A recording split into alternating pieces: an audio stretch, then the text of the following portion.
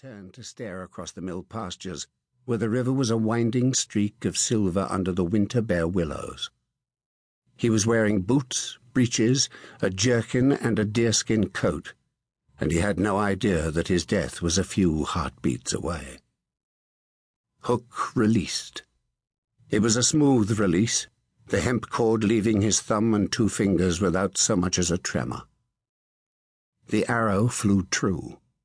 Hook tracked the grey feathers, watching as the steel-tipped, tapered ash shaft sped toward Peril's heart. He had sharpened the wedge-shaped blade, and knew it would slice through deerskin as if it were cobweb. Nick Hook hated the Peril family, just as the Perils hated the Hooks. The feud went back 2 generations, to when Tom Peril's grandfather had killed Hook's grandfather in the village tavern by stabbing him through the eye with a poker. The old Lord Slayton had declared it a fair fight and refused to punish the miller, and ever since the Hooks had tried to get revenge. They never had. Hook's father had been kicked to death in the yearly football match, and no one had ever discovered who had killed him, though everyone knew it must have been the Perils. The ball had been kicked into the rushes beyond the manor orchard, and a dozen men had chased after it, but only 11 came out. The new Lord Slayton had laughed at the idea of calling the death murder. "If you hanged a man for killing in a game of football," he had said, "then you'll hang half England." Hook's father had been a shepherd.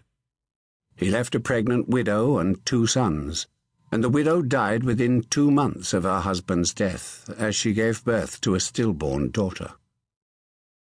She died on the feast day of St. Nicholas, which was Nick Hook's 13th birthday, and his grandmother said that the coincidence proved that Nick was cursed.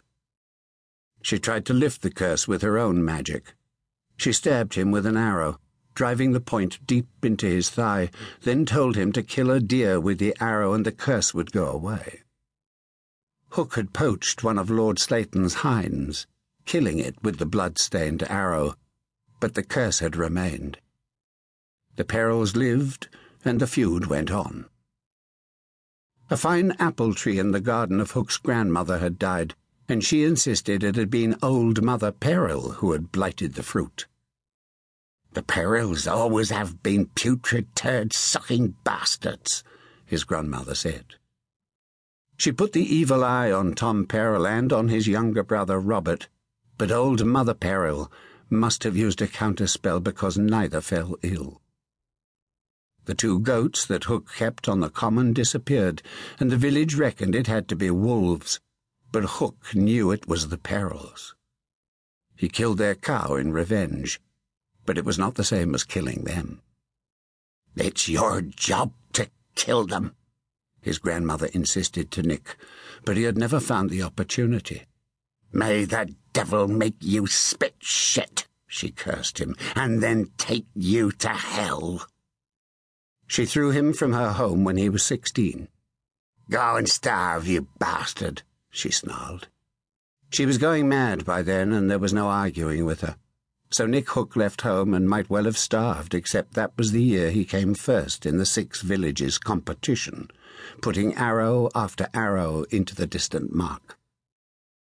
Lord Slayton made Nick a forester, which meant he had to keep his lordship's table heavy with venison.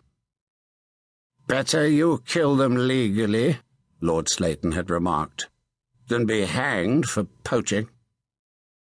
Now, on St. Winebald's Day, just before Christmas, Nick Hook watched his arrow fly toward Tom Peril.